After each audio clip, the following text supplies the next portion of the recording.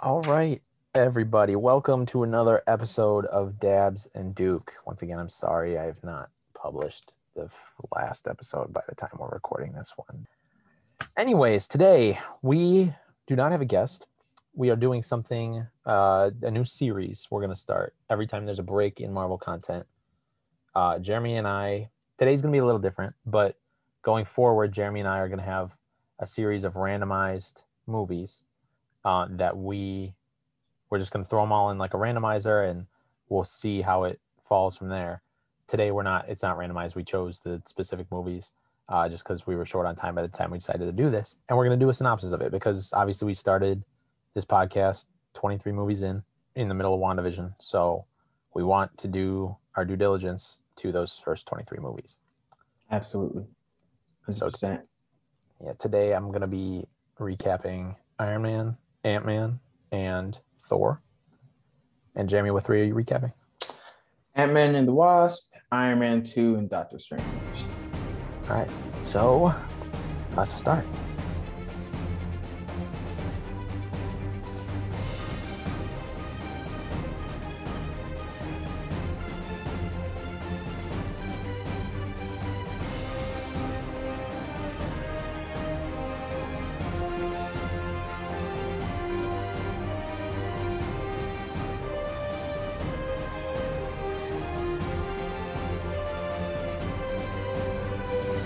All right, do you want to kick it off for me?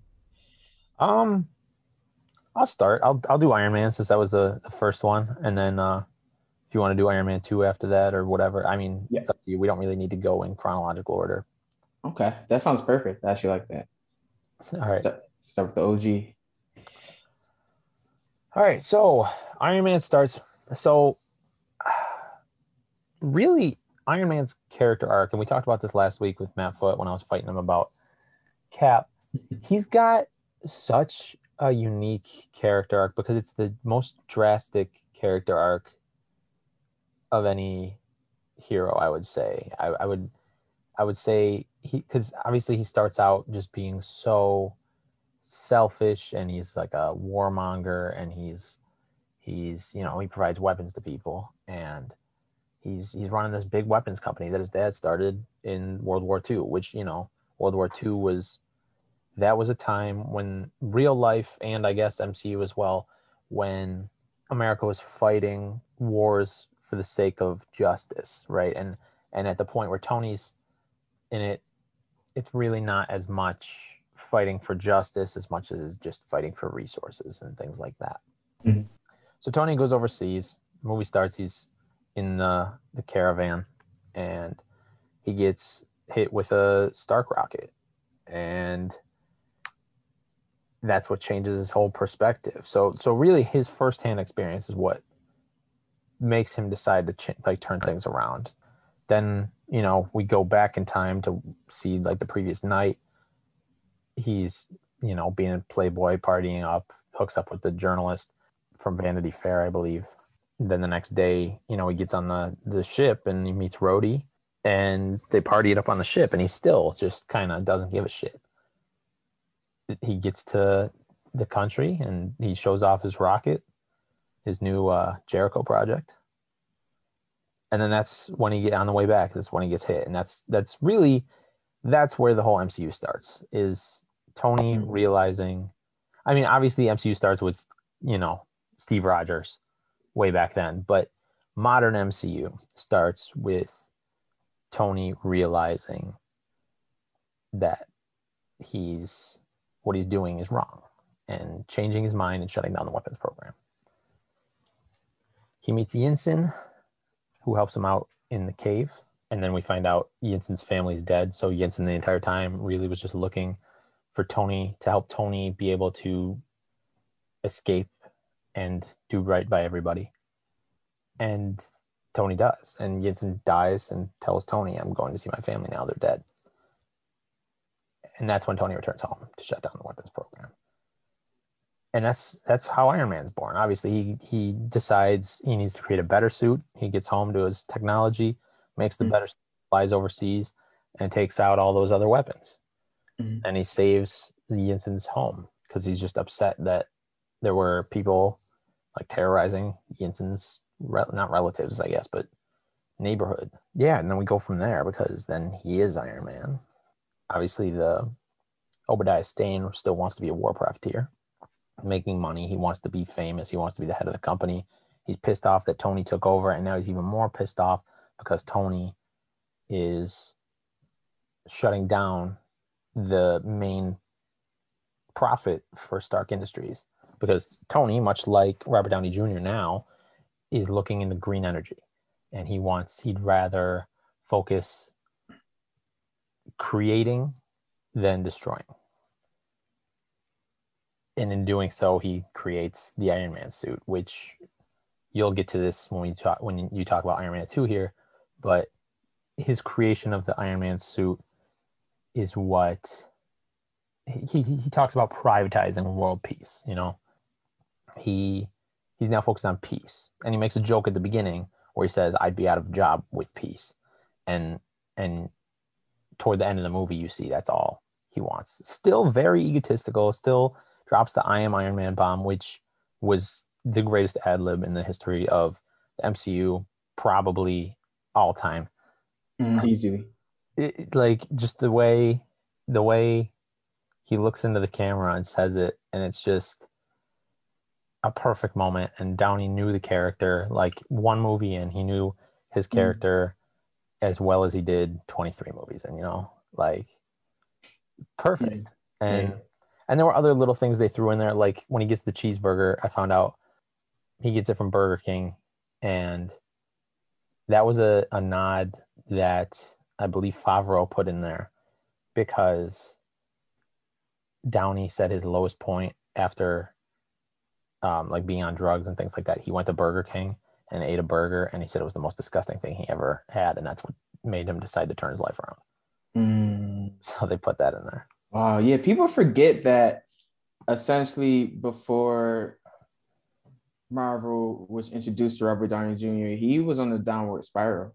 Like people weren't trying to give him work because he was almost like the butt of all jokes in the 90s, because he was just like he was tweaking. Right. Like he was just bugging out. Yeah, he started off young. He started off acting young. And then, like you said, he's bugging out, and he was on drugs and just doing like weird shit. He got arrested. And then early 2000s, he started to turn around again. Started making a couple more movies, a couple like low-key movies.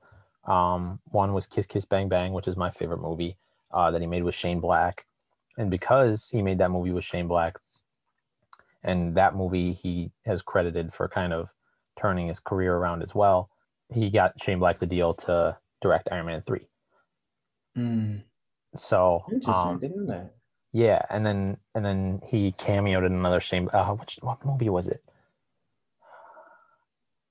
The Nice Guys, the one with Ryan Gosling and Russell Crowe. He cameoed in that as just like a dead guy. But yeah, so like that relationship's real interesting. Just like the whole turnaround, like him being Iron Man. Like obviously he had like a slow build to it, but the fact like once he took on that role, it changed it. Like that was the new arc of his life. In addition to the new arc that we see Tony get, Robert Downey Jr. also gets a redemption arc here. Absolutely. And that's a juxtaposition. That was interesting.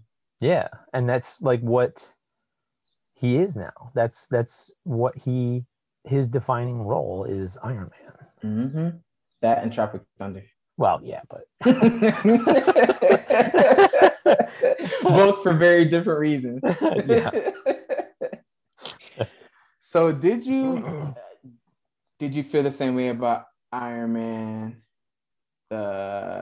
this past time that you watched it, that you did the first however many times you saw it? The first time I saw it, I was really young. I was like 10 years old or something, like 11 years old, because like that's when it came out. And I just didn't really care, because this was like before the establishment of the whole Marvel universe. Like he wasn't like a huge superhero, right? Like at that point, like I only knew a couple. I knew like the Fantastic Four, Spider-Man, Hulk, like anybody that already made a movie about pretty much were the only like Marvel heroes I really knew. And I was like, oh, this is cool. Like Iron Man, I'll see what this is about. And I was just like, the beginning is like a lot of war. It is like a lot of just like weapons and stuff like that. And I was like bored out of my skull as an 11-year-old just watching like a military movie. And then he suits up as Iron Man. I was like, okay, this is badass. And like, so like the second half of the movie I loved. And now watching it, like it is all around entertaining.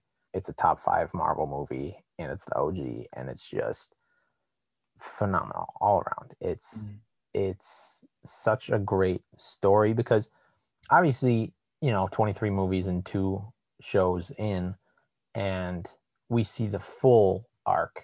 But like Tony's arc in just that first movie is like a very solid change. Like that's a huge leap. Like it's his leap in that is pretty equal, and I'll talk about this later too, to Thor's leap in the first Thor. The problem with Thor is once he makes his leap in the first one, he's kind of the same guy throughout. Gets stronger, gets like more wise, but doesn't really change. Yeah, I would agree with that.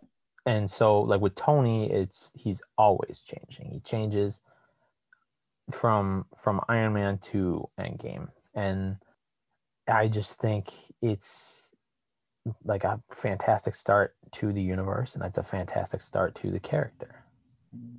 Any cons at all? I feel like them just not knowing how vast this universe was going to be, like when they started everything. Like obviously they knew they wanted to make an Avengers movie, but like not knowing what they wanted to do after that really started, because they kind of plotted out their first course. They plotted like Iron Man, Hulk, Iron Man 2, Thor, and Captain America, and then the Avengers. But I don't think they had anything planned really for after that until they got to Avengers, and they were like, "Oh, we got to expand this now." So I think the only fault, which I wouldn't even consider this a fault. I would honestly say it helps the movie. So it's not a con really. It's like just the fact that they were not aware of the larger universe it was about to become. But I think it helps because a big critique a lot of people had about Ant-Man was the scene where Falcon shows up, because they said Ant-Man was nearly a standalone movie that didn't need any other Avengers to be in it.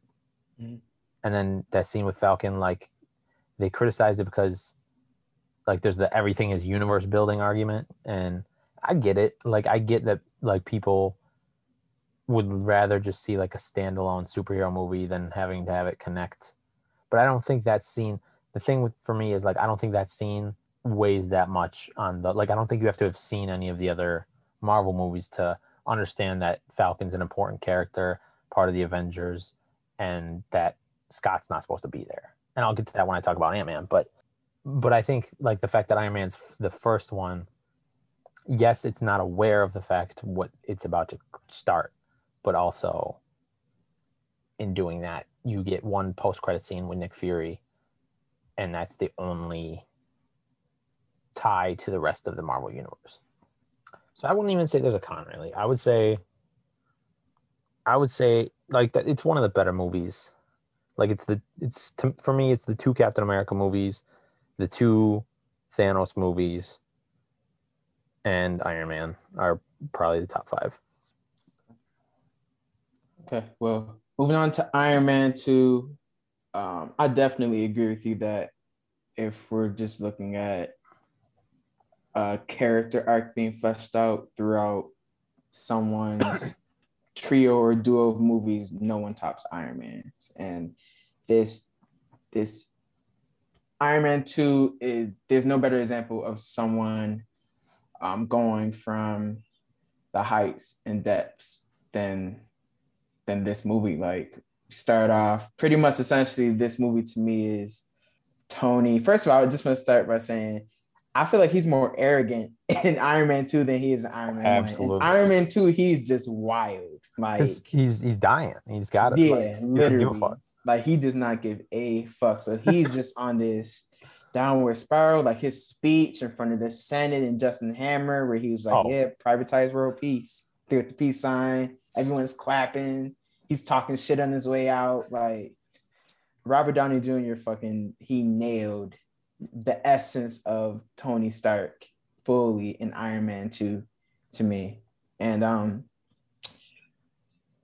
as high as I am on Iron Man, the first one, the second one, I feel like it's a prisoner of its era that it came out in. I feel like if I was my age and saw it in 2010 when it came out, I would have liked it a lot more. you know.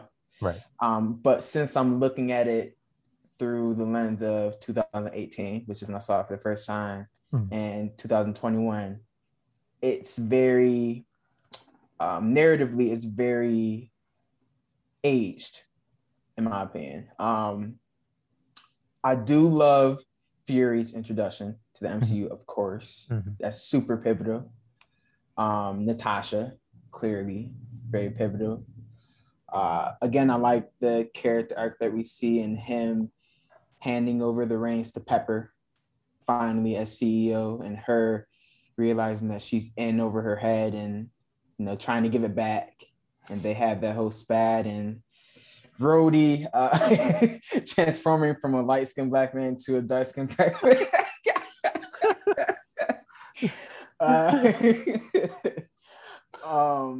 And really, I think that the major thing that really separates Iron Man 2 from any other movie in the trilogy is the fact that it establishes why the government wants to control superheroes. This is like the movie where all this really leads to us getting the Sokovia Accords later on in the MCU. So essentially the whole movie is just him. The real villain is the government, but you have Ivan Vanko and his father Anton Vanko, and him working with Howard Stark back then, and him getting slighted by him and shipped back off, and he gets into an alcoholic tizzy and essentially just falls off the map. But I feel like the movie in a way props that up more, and it kind of, in a way, you kind of lose sight of the fact that, okay, who is the real villain in this movie? You know, it doesn't really have an established villain, or it thinks that it's one thing, but it's really not that. And meanwhile, you have Justin Hammer on the side. Like, there's just too much, there's way too many villains, and neither of them really pose an immediate threat.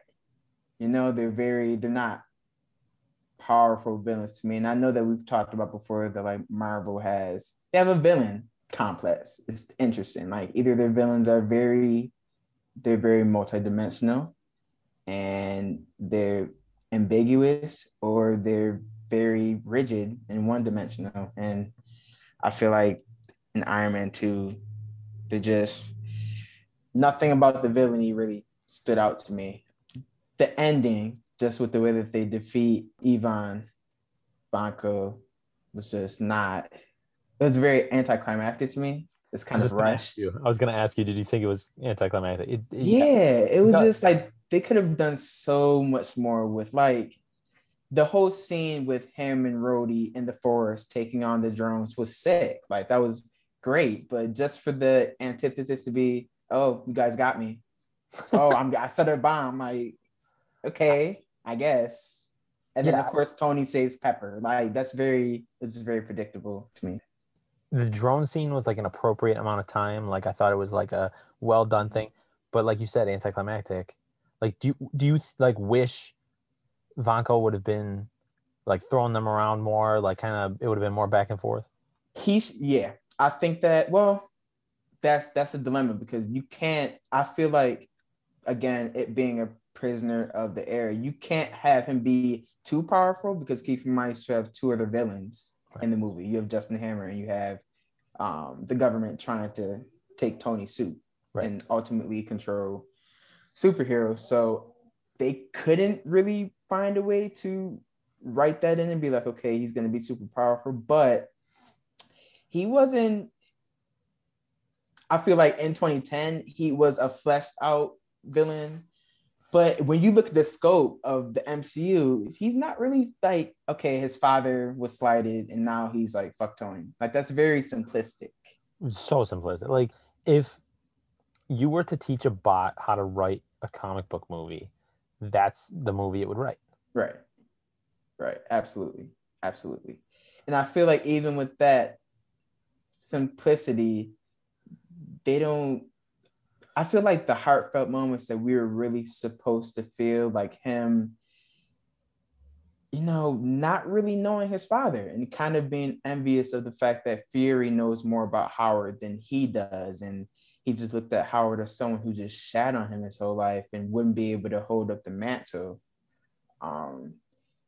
They make you empathize with Tony, but the resolution of him finding out that, my dad actually believed in me was kind of hokey to me. Like he's seen this video. First of all, he's seen the video multiple times, but this one time he just happens to watch more of it and sees the message at the end. Like, I don't know, it just seemed that might have been more of a nitpicky thing. Again, looking at it from the guise of 2021 lens, but it was just like, okay, I feel like if I would have seen the video a couple of times, I probably would have seen all of it. Right. Yeah, so. I do think it's a little hokey. I think, like, to me, I think the whole, when he brings the strawberries to Pepper and then takes like the diorama or whatever it is, to me, that is like the pivotal point of the movie. Like, that's the best part of the movie to me. I feel you. But I do think that it's kind of a cop out, like just having him watch, an extra 5 minutes of the video and there's his dad, Like, yeah. I agree. Yeah, that could have been so much more heartfelt. Like, I know that's what they wanted to communicate to the audience, but it wasn't. I said but like it wasn't. I didn't feel it completely. I didn't feel the gravitas. What I think they could have done is just had Coulson drop off a box of like other tapes that Tony had never watched before, and that would have given the same effect without making it like, oh, this is just if Tony had only watched 5 minutes more of this tape, he's watching forever. Right. Because clearly he had time. He was trapped there. He couldn't go anywhere, or else Coulson would tase him, and while he drews on the carpet, he would watch some show. Like, he had time to do that. So, that didn't fully land for me. But even with my gripes with Iron Man 2, I think it's a very consequential film. Even if it's not consequential in its villains that it gives us, the overarching theme of, again, the government wanting to get a grasp on superheroes begins in Iron Man 2. That's the seed. It's planted in Iron Man 2. And I mean that Justin Hammer's dancing and and Tony telling the DJ to throw on some tunes to beat his buddy's ass to were the top 3 just moments for me.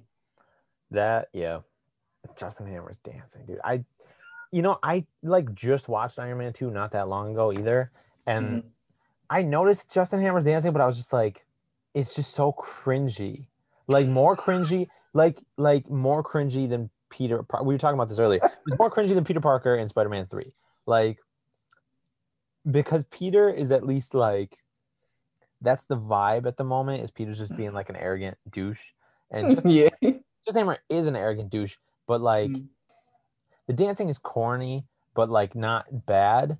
Hammer's dancing is corny and bad. You think the dancing's bad? I think the funny part is when I saw it, I was like, yo, maybe he does. Maybe it's just the way he's.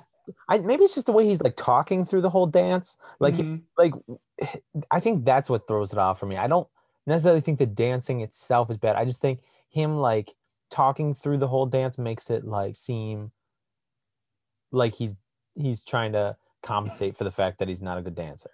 I feel you. Yeah, he is like talking. But the funny part is that Sam Rockwell actually dances in real life. Like, he's actually a solid dancer. So I just found it funny that he like kind of inserted that into Iron Man 2. Yeah, I love Sam Rockwell. They're talking about possibly bringing him back for Thunderbolts, but we'll see. I would like that. That's what I don't mind that. Yeah, he wasn't a bad villain. He was the best villain in that movie, in my opinion. He was I mean, the movie didn't know who they wanted to be at the forefront of the villains. Like, right. I thought. Go ahead. No, you go. Oh, I was just about to say, like, you have some scenes where they prop him up with him meeting Ivan and like trying to have him create Jones, and then other scenes you have them propping the government up with the whole Senate hearing and all over CNN and all these news stations. The senator's talking about it, who oddly looks like Donald Trump in a weird way. And then in other scenes, you have them trying to prop Ivan up So they just didn't know who to commit to, in my Did opinion. you like Mickey Rourke in that movie? I hated Mickey Rourke in that movie. I thought he was just not. I thought there were parts where he was like good in it, but I just thought it was like just I didn't love his villain. Like I didn't love Vanko, but on top of that, like it was just I thought it wasn't like you said wasn't fleshed out well, and I thought he said whenever he would talk about his fucking bird, like my board, and he would say it every 5 minutes, and it was annoying as hell. And then he would always speak Russian, and Justin Hammer would be like, "Bro, I don't speak Russian. Right. Like, I Which don't." I thought Yeah. that was funny. Like I thought that was like a funny bit. Like that Mhm. Ivanka would get pissed off at Mhm. Hammer, he would just start talking Russian instead. Yeah, that movie was like just a. It was so strange. Like they had a lot going on. Maybe that's his downfall. It just had too much going on. Like Like, Spider-Man 3. yeah, it just had a lot going on. Like they were trying to fill a whole bunch of different brackets, and like they only, in my opinion, got half of them Right. I think correctly. I think Pepper taking CEO is probably the best storyline. Pretty The much. most well fleshed out storyline. Pretty much. That and of course Tony. Tony That dying. Tony dying and the introduction of Fury, honestly. Those three are the Introduction. most pivotal parts of the movie. Yeah. The introduction of Fury is amazing. I Okay. think they're gonna talk about that in What If. I think Tony says no to being part of the Avengers in What If. Really? Because they didn't say Downey's gonna be in it. And there's like a scene where Iron Man's just eating a donut, like where he's sitting in the donut. And Iconic shot, by the way. yes, very Iconic much shot. so. And I think what's gonna happen in What If is Fury's gonna come up like and say like I need you to step out of the donut, and then he like has a conversation, and Tony just goes no and walks away. Maybe not. I could be wrong, but we'll see. Yeah, that'd be interesting. But yeah, I pretty much feel the same way about Iron Man 2 that I did the first time I watched it a few years ago. It isn't bad. It's not terrible, but you know. I think it's bottom five, honestly. Bottom five of the whole MCU, huh? Yeah. Yeah. I might give it a little boost because certain things, of course, if you look at all 23 movies and two shows, they have consequence. So I might Right. boost it like a couple spots. Well, that's But why I have it as number five, like not five from the bottom. okay. Like I want to say it's Thor. I had it at 6, and then I watched Thor the other day, and I was like, nah, Thor's better. So I bumped Thor over it. But Thor 2 is the last one. Then Hulk. Mm. I think Ant-Man and the Wasp. I gotta look at this. Which Mm. no, it can't be Ant-Man and the Wasp. I like that too much to have it be that low. I say that was my favorite movie out of the three I watched. Oh, that's what it was. It was Ultron. So it's Okay. last is Thor 2, then Hulk, Age of Ultron, Guardians 2, Iron Man 2 are the bottom five. Okay. I feel you. I'm mad at it. All right, you want to move on to Thor? Yeah. Kick it off.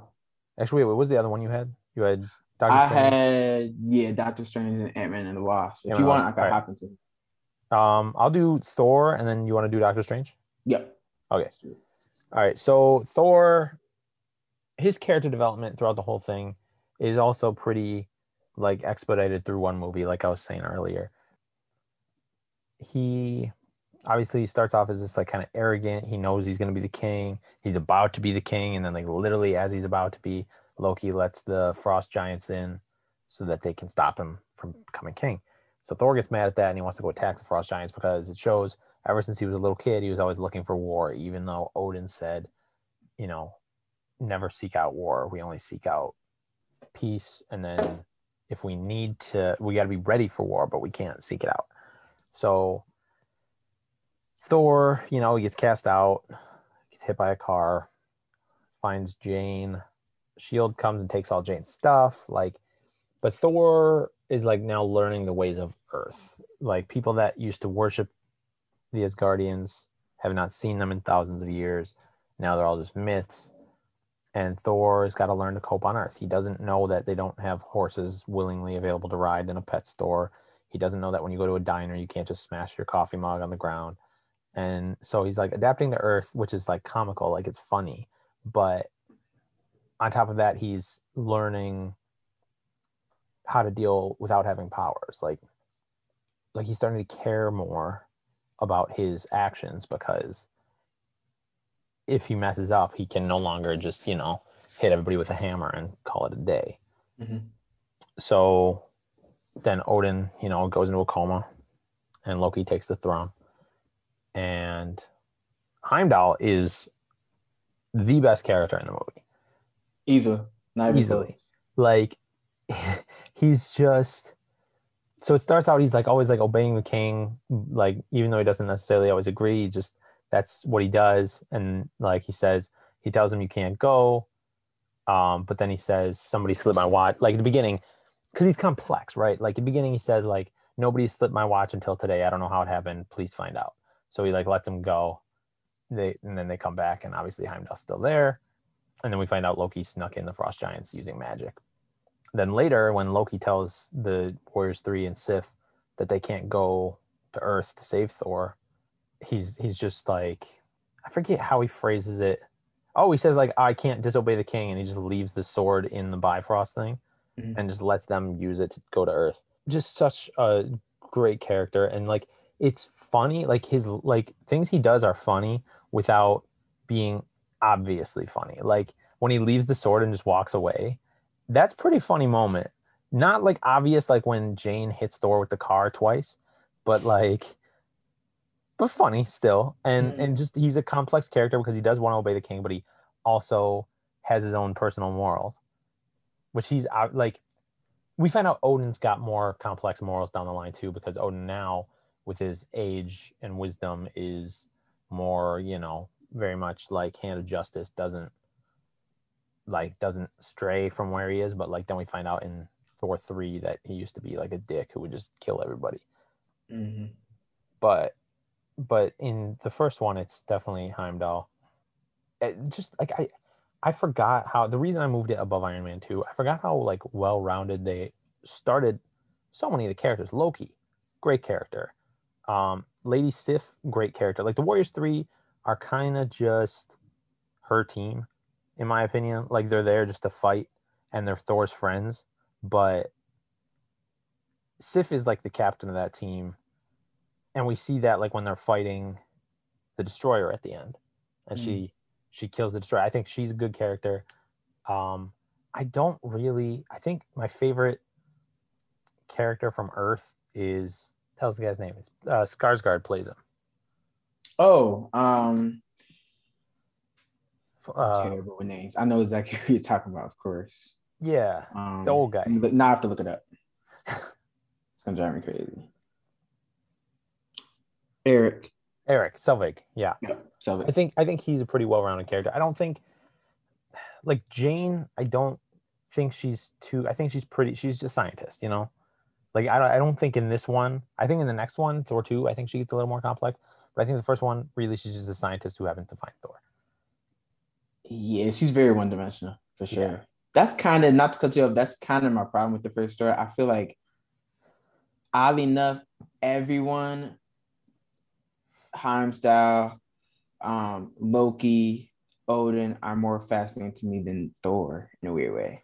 Thor, I completely agree with you. I that's could not agree more. I was watching and I was just like, man, Thor is the main character, but like, I don't really have a connection to Thor. Yeah. I don't care. Like Loki, obviously he's the villain, but I like him as the villain, right? Like he's very multifaceted, multidimensional. Like Heimdall, like I said, very multidimensional. Sif, kind of one-dimensional, but she's still like a badass, right? Like whereas like the Warriors 3 are very one-dimensional. They're just kind of there to fight with Thor, always stand by Thor.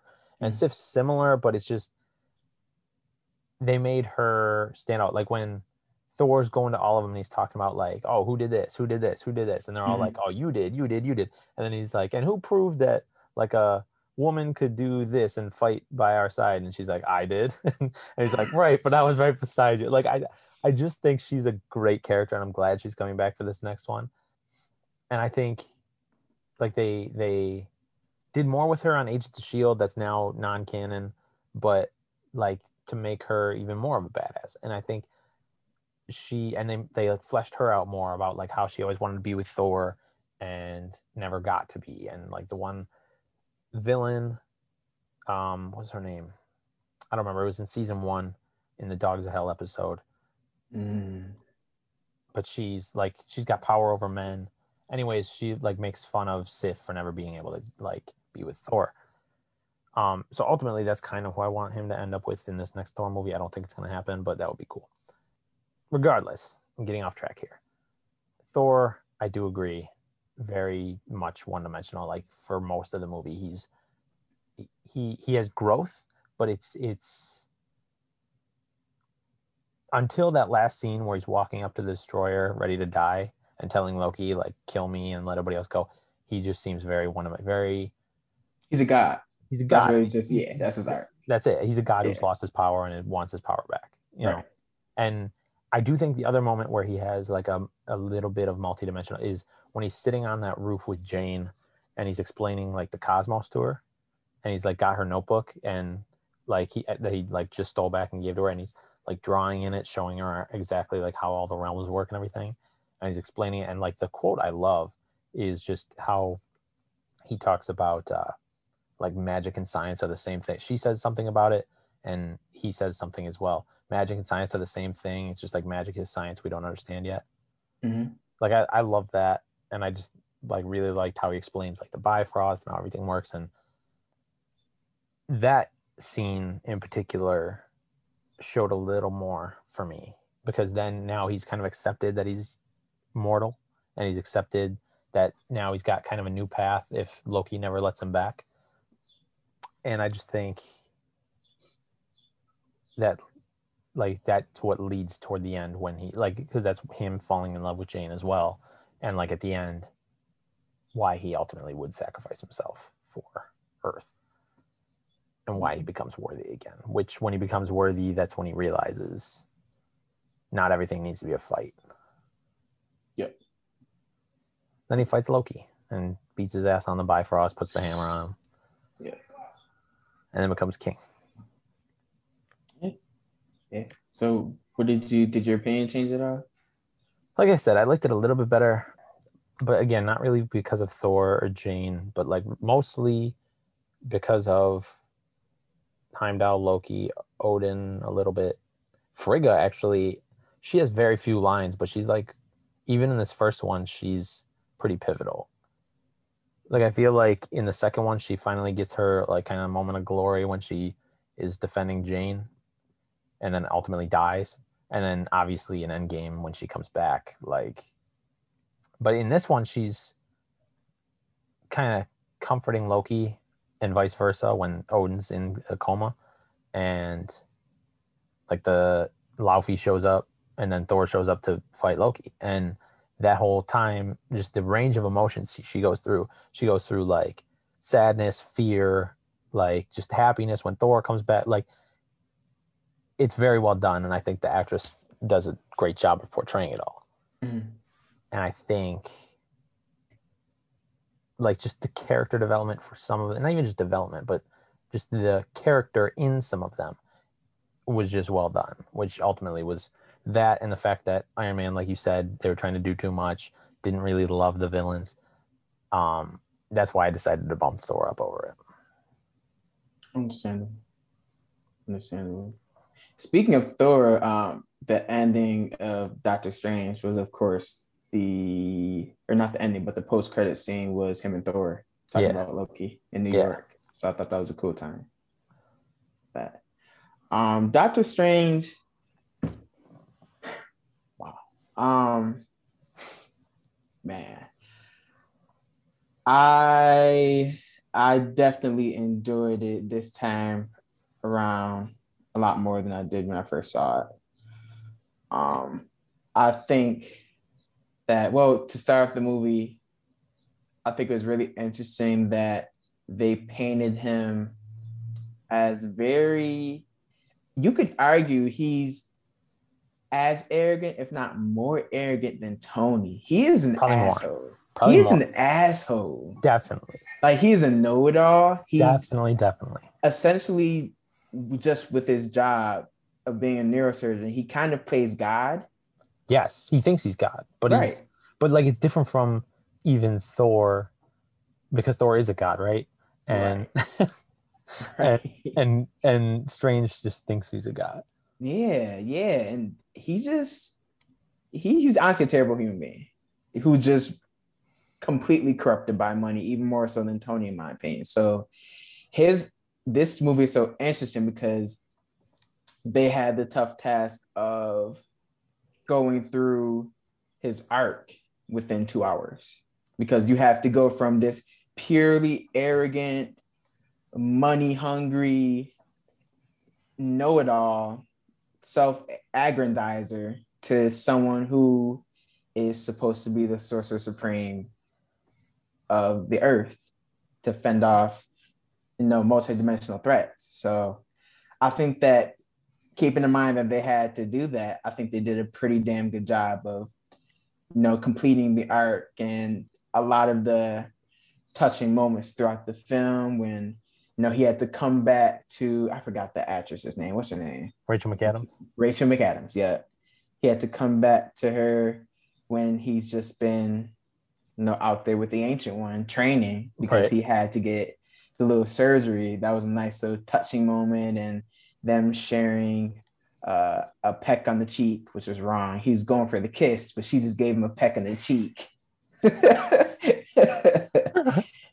But that was a nice little touching moment, and a lot of the moments with the pacing of it really landed. They did a very good job with that. Yes. Go ahead. No, I just think you're absolutely right. Like the pacing of that movie, like we were talking about Thor and Iron Man 2, I think the pacing of those movies are both like a little off. I think they both get a little slow at point. I think Doctor Strange only gets slow when it needs to be. Right. And that's like 3/4 of the way in the movie for me. Yep. Yeah, it definitely gets slower.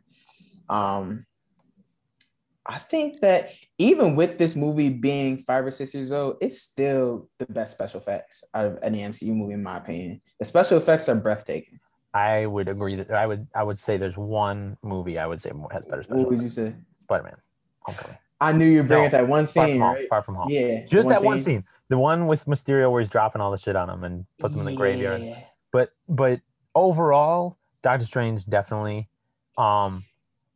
Although I would say the Ant-Man movies also have solid. Ant-Man too. Ant-Man's up there, especially mostly Ant-Man and the Wasp. Yeah, Ant-Man and the Wasp for sure. But think about like Doctor Strange has 3 or 4 of those scenes, and those Spider-Man scenes, going like different directions and shit. Yeah, like even when the Ancient One like knocks his astral body out of him, that whole sequence was fucking outrageous. It was beautiful to watch. They were supposed to do that in Infinity War too, where Thanos like used the Soul Stone to knock everybody's astral form out, and Doctor Strange needed to work with Spider-Man to like web all the Guardians and like knock them backwards so that their soul would fall back into their bodies.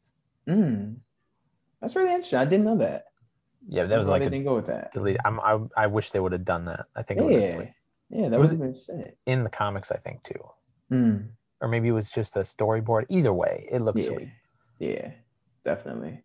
Anyways, sorry. And it was definitely necessary, but just going back from him getting in that car accident, ironically, because he wanted to get the upper hand on the one surgeon that he can't stand, right, for no reason at all.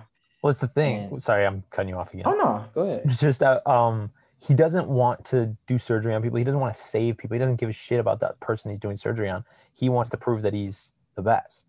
Exactly. And like he says, like the phone call he gets or whatever is saying like, oh, we have like a military sergeant that like just broke his spine, which is Rhodey. Like he had the opportunity to fix Rhodey's spine, and he's like, nope, not a challenge, and like swipes it away. And then he treats it like it's just he treats it like it's something small, like it's not someone's life. Right. That's the issue. Exactly. Yeah, and he's so pompous that I feel like in a way he knows that he's the best. He just doesn't want anybody to sniff him. He doesn't want anybody to come close to him, which is right. Exactly. An even bigger cardinal sin as a character flaw. So yeah, he's just fucked up all around. And it takes him, I like the fact that this movie, instead of just him getting in an accident and immediately like, okay, I'm in this accident, I don't make as much money, let me be a good person now.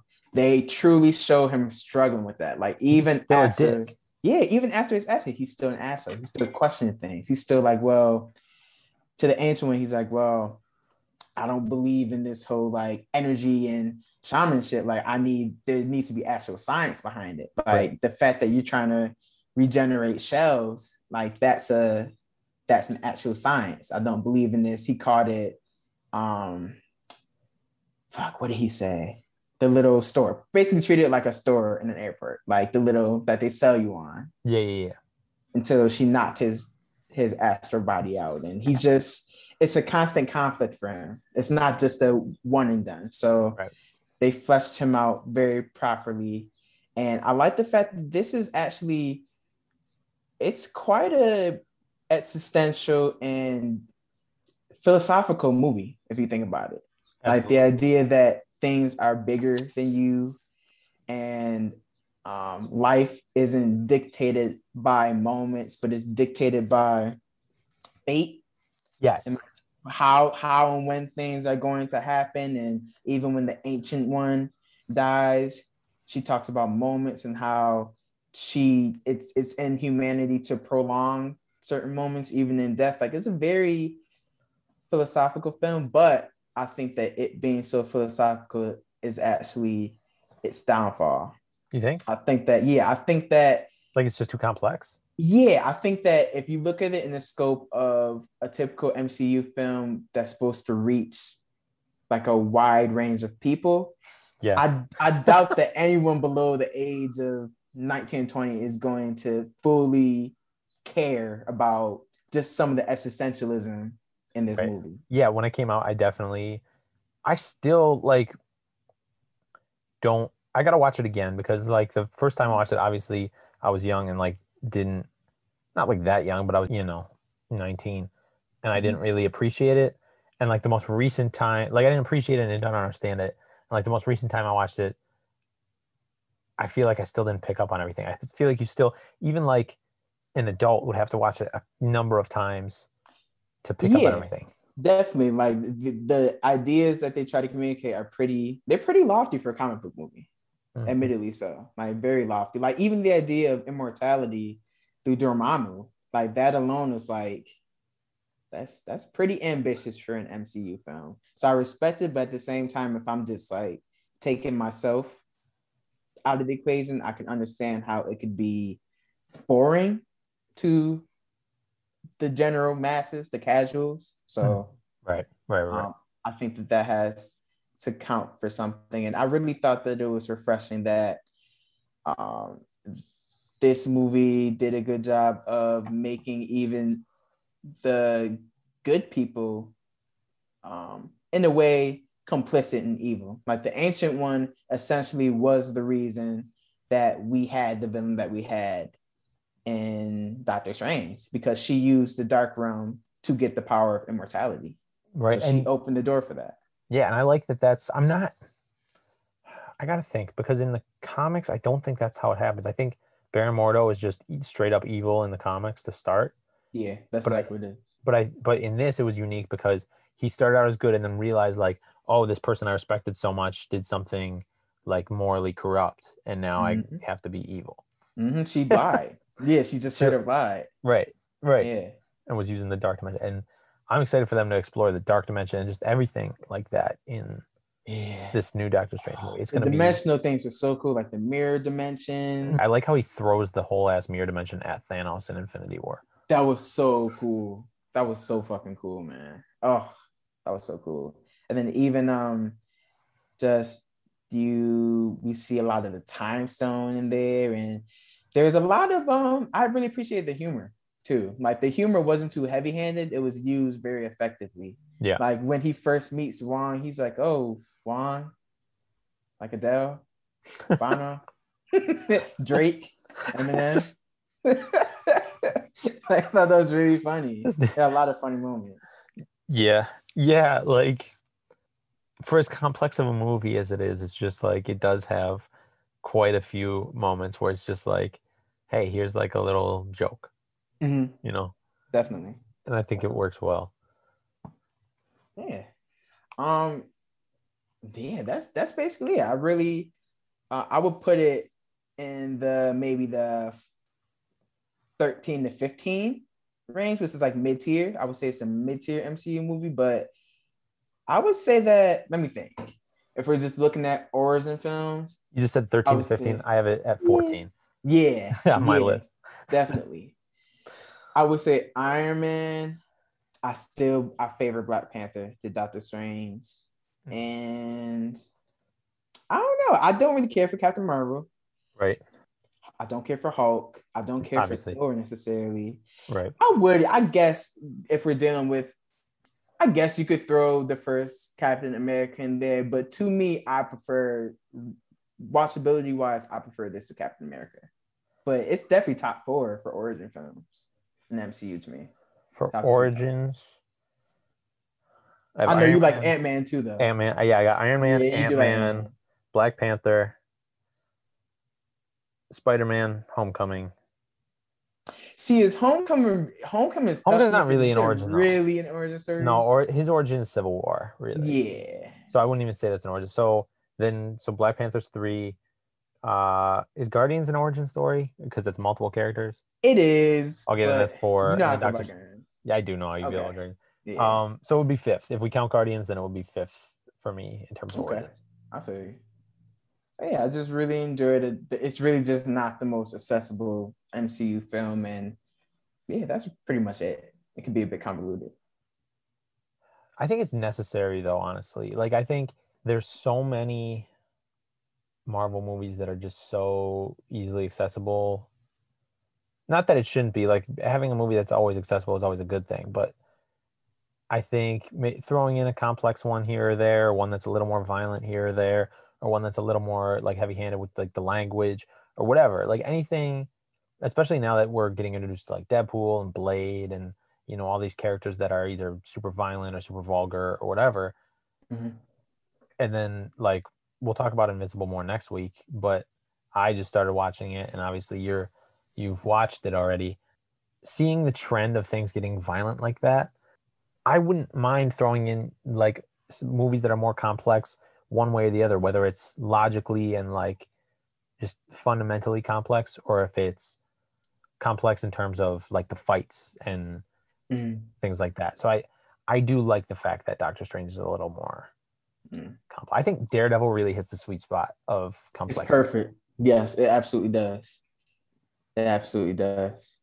But that's one more thing. I do think that in typical Marvel fashion, it does kind of suffer from the climax not being so climaxy. It's anticlimactic in a way with how they defeat, what's his name? Malekith? Yeah. No, wait. Malekith is Thor 2. No, yeah. Nah, I'm Are you forgetting thinking that. about Mads Mikkelsen? Yeah, Mads Mikkelsen. He did a good Okay. job. He's coming back Is he? in Doctor Strange in the second one. Awesome. Yeah. Awesome. I hope that they what is his name? Something in the Zealots. Yeah. That's what it is. Caecilius. Caecilius, yeah. Um, I really thought that the Dormammu scene was really funny, of course, but I guess in the grand scheme of things, I don't know. Like him basically making the deal that he can't come back to Earth and have his zealots there if he doesn't want to relive this cyclical thing. Right. I don't know. Now the time stone's gone though, so Dormammu could always come back in this new Doctor Strange movie. True. And be like, "Fuck you! There goes your time stone." Yeah, he could. Good point. I don't know. But I think what it suffers from is like, again, I was talking about universe building when I was talking about Iron Man. They really just wanted to showcase the power of the time stone just for Infinity War, because they wanted to be like, "Oh, Doctor Strange just gave up this to beat Thanos." Mm-hmm. And like so that's all it was just to showcase how powerful the time stone was, that it could beat Dormammu just on its own. And also like Doctor Strange to show how much he changed, because like he's being so selfless, getting murdered over and over and over again. Right. Exactly. And the movie really tries to emphasize just how self-inflated he is. Like, oh, you're willing to risk your life, like they use a lot of "your" in the movie. Yeah. To showcase that. So, yeah. good movie. I definitely like it a lot more than I did before, and I agree with you. It was definitely 13 to 15 in the scope of the MCU. All right. Well, next is Ant-Man, my last movie I'll be talking about today. One of my favorite movies in the MCU. Honestly, like unobjectively, I have it ranked number 5. I don't necessarily think it's the 5th best movie, but it's my 5th favorite movie in the MCU. I just love it. It's the movie I've seen the most out of all the MCU movies. It's very light, which I think a lot of people would critique about it, is how light it is, but I appreciated it. I appreciated it being light. I love Paul Rudd. I love Michael Pena. I love Michael Douglas, just being like the antithesis of who Paul Rudd is. Everything. Evangeline Lilly was a great wasp, even though she didn't really get to assume the form of the wasp in this.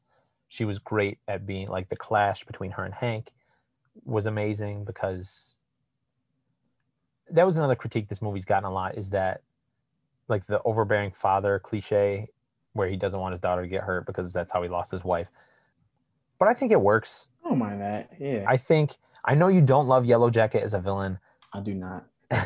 But I think the way he becomes a villain is kind of, he's egotistical, and then he puts on the helmet and that just drives him crazy, which I think that's kind of, it's like a quick way to make him into a villain. Like, I think he was a douchebag first, like regardless. Mm-hmm. But I think saying, oh, he didn't do the helmet right, so it's messing with his brain chemistry, is also another cop out. Like, I think it's just like, how do we expedite this to make him a villain quicker? And they're like, let's make the helmet make him crazy. Yeah, that's really just what it was. Yeah, and I think other than that, he was like good villain. I think he was calculated. I think he was kind of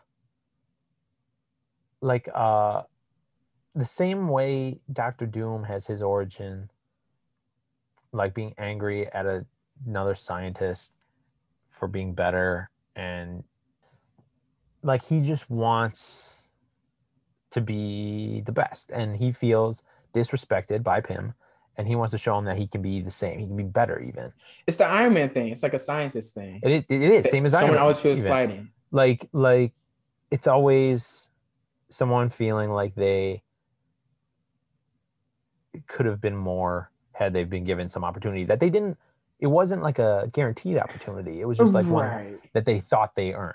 But that's my issue. But not to cut you off, but no, it's all good. I really feel like, even though I love all 3 of the superheroes, and arguably they have, the best 2 or 3 movies out of the whole MCU, I really feel like Ant-Man's villains, Spider-Man's villains, and Iron Man's villains are all like very like someone is slighted, like Mysterio slighted. Right. He's trying to. Right. You have Iron Man slighted. You have all the villains, and even Lawrence Fishburne and Ant-Man and the Wasp slighted. Yeah. It's a typical motif. Right. I'm excited to see what they do with Lawrence Fishburne, to see if they make Bill Foster, if they let him be Goliath. I really want it to happen, or at least let him find a new like successor to be Goliath.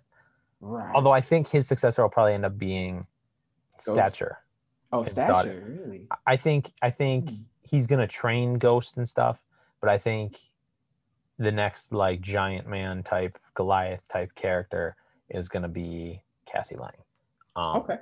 But I really, really want to see him as Goliath, and I would still like to see Pym honestly as Ant-Man. I don't think it's gonna happen, just because like he's old, and I really don't see it happening with Bill Foster either. But that would be cool. And I would love to see it, but like I said, I don't know.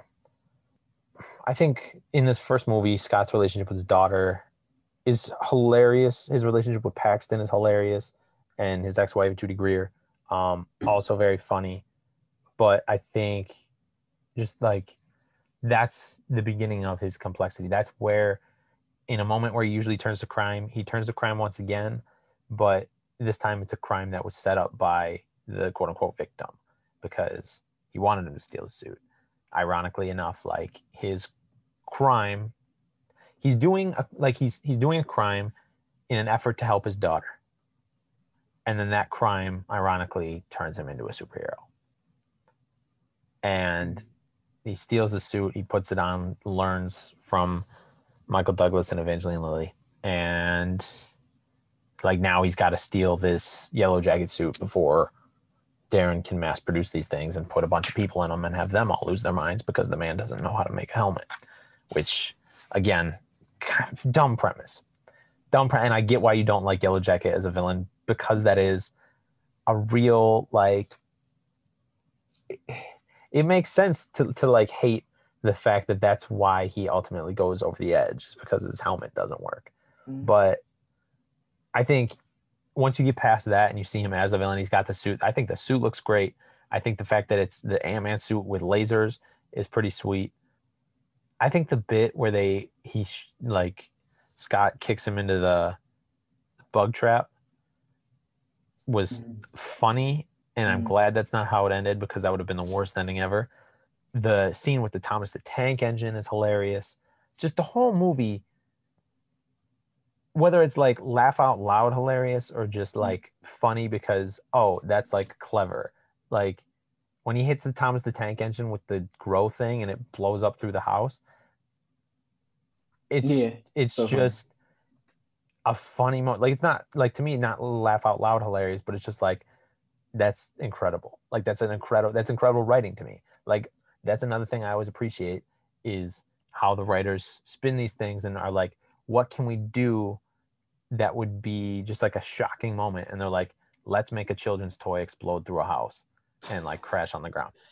And I think the team is great. I think Kurt, Dave, and obviously Luis steals the show. Speaking of funniest character in the whole thing is Luis. Like, easily.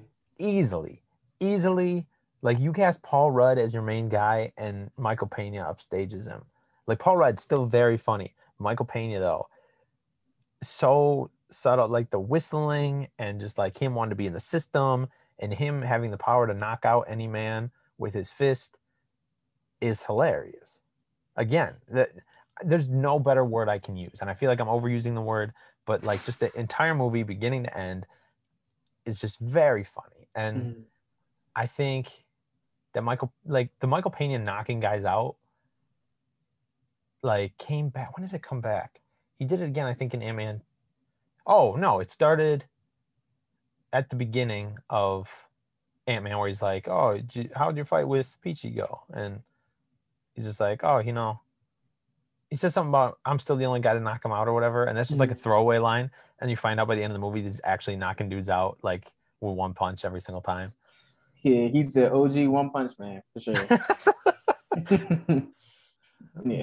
But yeah, I just think it's a fun movie. It's lighthearted. And you talked about Doctor Strange not being a movie that everyone's going to understand. Ant-Man's the opposite, where it is something that's very simple, but in like very much a family movie, both the viewership and the story.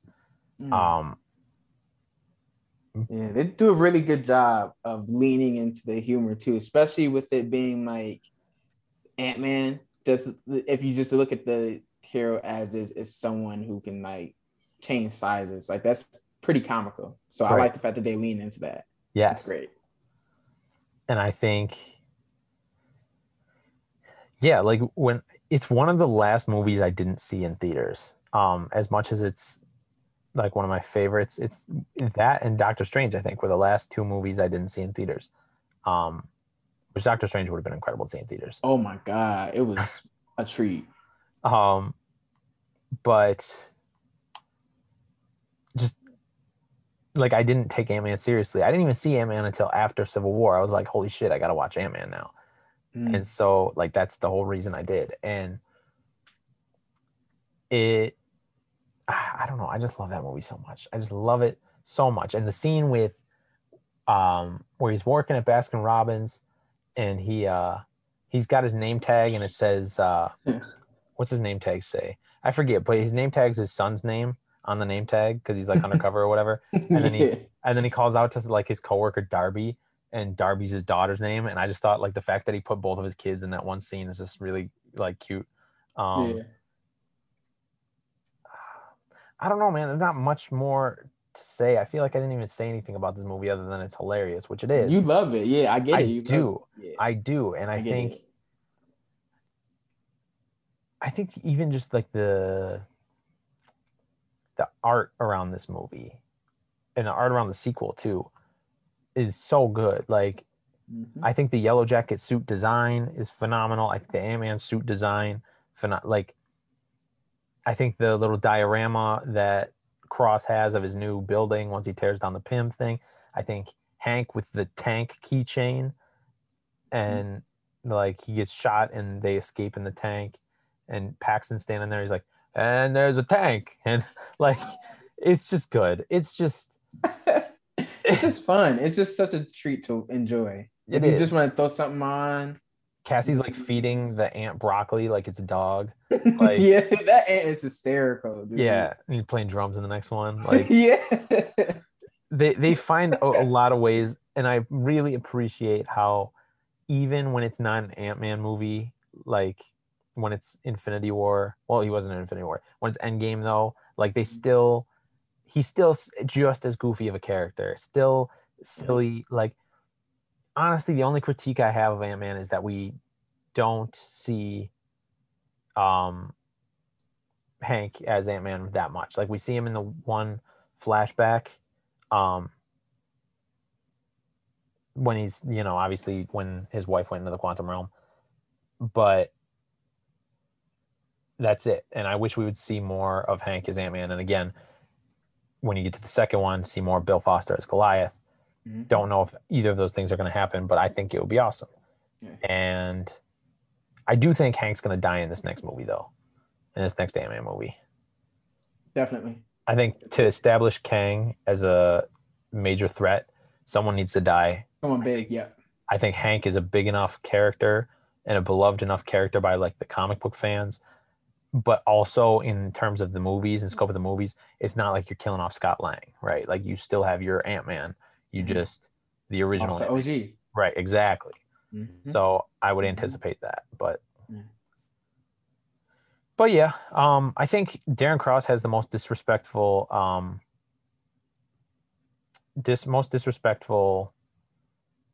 murder in the whole MCU when he blasts that guy with the faulty shrink gun and turns him into a little blob and then flushes him down the toilet. Most disrespectful murder. Yeah, I was pissed in heaven or wherever I was. Like, what the fuck?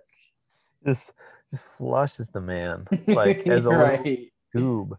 You didn't even have the dignity to kill me, the regular size. Right. That's crazy. That's so crazy. But yeah, so that's my Ant-Man synopsis / review. Anything? Do you have anything you'd want to add to it? No, I fully understand your love for it. However, how you feel about the first Ant-Man is how I feel about the second one. I truly appreciate the first Ant-Man, but I feel like the second one does everything the first Ant-Man does just way better, in my opinion. I think that I just feel like it's funnier. Like there's so many more moments, and I think that T.I. and the other actor who always plays like some foreign the Russian guy, dude. Yeah, I thought they were hysterical.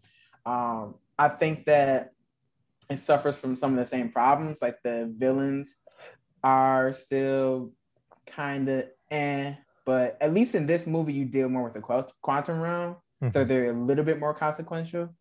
I liked even the fight choreography. I feel like that was better in how they used like the sizing up and down. The kitchen scene was incredible with Evangeline Lilly. When she went to go confront Walter Goggins about the deal. Ghost, like the concept of Ghost was so interesting because it kind of reminded me of Matrix, one of the Matrix movies with the brothers who could like phase in between objects. So I thought that was really cool, really dope. I thought that the pacing in the first Ant-Man was phenomenal, but I feel like they had a lot more to pack into Ant-Man and the Wasp, especially considering that they were dealing with, Jane Pym. They were adding her in, and they had to deal with the quantum realm, and they still had to maintain Cassie and Scott's relationship, and Scott was dodging Wu. The introduction to Wu. Yeah. Oh my God. Another funny, hysterical. Like, yeah. the ant and drum scene just gets me because the look on Michael Douglas's face is just like, are you a fucking kid? Like, where are you, 15? I like how he does. It's not even the only time he does. There's the time when he's like, "You want a juice box or whatever." The little moments where he's like, "Hey, Scott, do you think you could stop hitting on my daughter so we can go ahead and 5 seconds? Can you guys stop staring into each other's eyes and it's long enough so we can get away from the cops? Yo, and then even the school scene when like his device is faulty. Yeah. Like he shrinks to the size of a toddler and he's wearing that big ass hoodie. Yeah. Hysterical. It was so funny.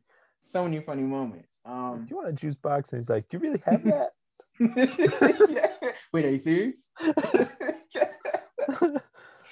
Oh my god. I also think it has at least a top 5 post-credit scene in MCU history. That post-credit scene was so good. The most devastating post-credit scene. Oh my god. Him just repeating their names. Guys, stop playing. Are you guys joking around? So good. Yeah. And I think that Ant-Man, just both of them arguably are the most rewatchable things in the MCU. Mm-hmm. Like you could just throw them on at any time. And absolutely. Just coast, honestly. Right. And still enjoy it the same exact way. Because it's like that's my thing. Like I really appreciate like comedy shows I've already seen a million times because it's just rewatchable. Mm-hmm. And it's not something I have to be focused on. It's not like a movie where I have to be focused on it. Whereas like these movies, having seen them so many times, that's why I've seen Ant-Man so many times, because I can just pop it on and do whatever. Right. Yeah, I don't really have too much to say about Ant-Man 2. It's just such a simple and fun movie that's kind of like I thoroughly enjoyed it. I would say that it's my top 3 as far as rewatchability for the MCU. I still have Homecoming number 1 because I just love Homecoming. I love it. I could watch it. I could honestly watch it 2 or 3 times in a day for about a week nonstop. I love it. Absolutely. That much. I would say the 2 Ant-Man. Yeah, that is a very rewatchable movie as well. Yeah. Like you said, Quantum Realm though is like cute. Like as funny as that movie is too, it's also got more serious implications. Like first one has like a little bit of serious implication, but like Quantum Realm is like major. That's the next phase. Exactly. Yeah. So it's a lot. Yeah, I think for this was what made our rewatching thing so interesting is the fact that you have to assess these movies from like the scope of a fan, and then having seen the rest of the movies, like how much consequence it has. Right. You know? So I thought that with this rewatch, it really that's such an interesting part about it. You got to kind of balance those two. Or I try to, at least. We've talked about that one deleted scene from Ant-Man and the Wasp, right? Where it's Janet and Hank in the quantum realm, and they just like stop, and there's like a voice that tells, or that says like, "What are you doing here?" And like Janet's just like, "We're just passing through," and he's like, "You can pass." Yeah, I think you did. You told me about that. I don't remember who you thought the voice was. I had no idea, but now I'm thinking, do you think it's Kang? Ooh, maybe it was. Because if he's like the master of the quantum realm, yeah. I wish they wouldn't have deleted that scene. I wish it was like canon. It and might the still be time canon. Variance Authority didn't catch up with him around that time either. So yeah, he would just be having free reign. That's interesting. It could have been him. I wonder how they're gonna tie that in, if they do at all. I would like to see that become canon at some point, but we'll see. Yeah. I don't even know if it's still canon. Like, I know some deleted scenes they consider canon, even though they were removed from the movie. Mm-hmm. So I'm wondering if they consider that canon or not. Yeah, I know. I guess we'll see. It's fascinating. Yeah. This is great. I thoroughly enjoyed. This was. I'm happy we're doing this. This is great. Yeah, and so like, I'll do Iron Man 3, and you'll do Homecoming, and then I can do Endgame if you want Infinity War, and then the rest we can just randomize. Yeah, let's do that. Perfect. Randomize others. Yeah, that's perfect. All right, then I will throw them in the randomizer after this. And cool. Yeah, and thank you everyone for listening once again, and we will talk to you soon. Peace. Greatest podcast on the fucking planet.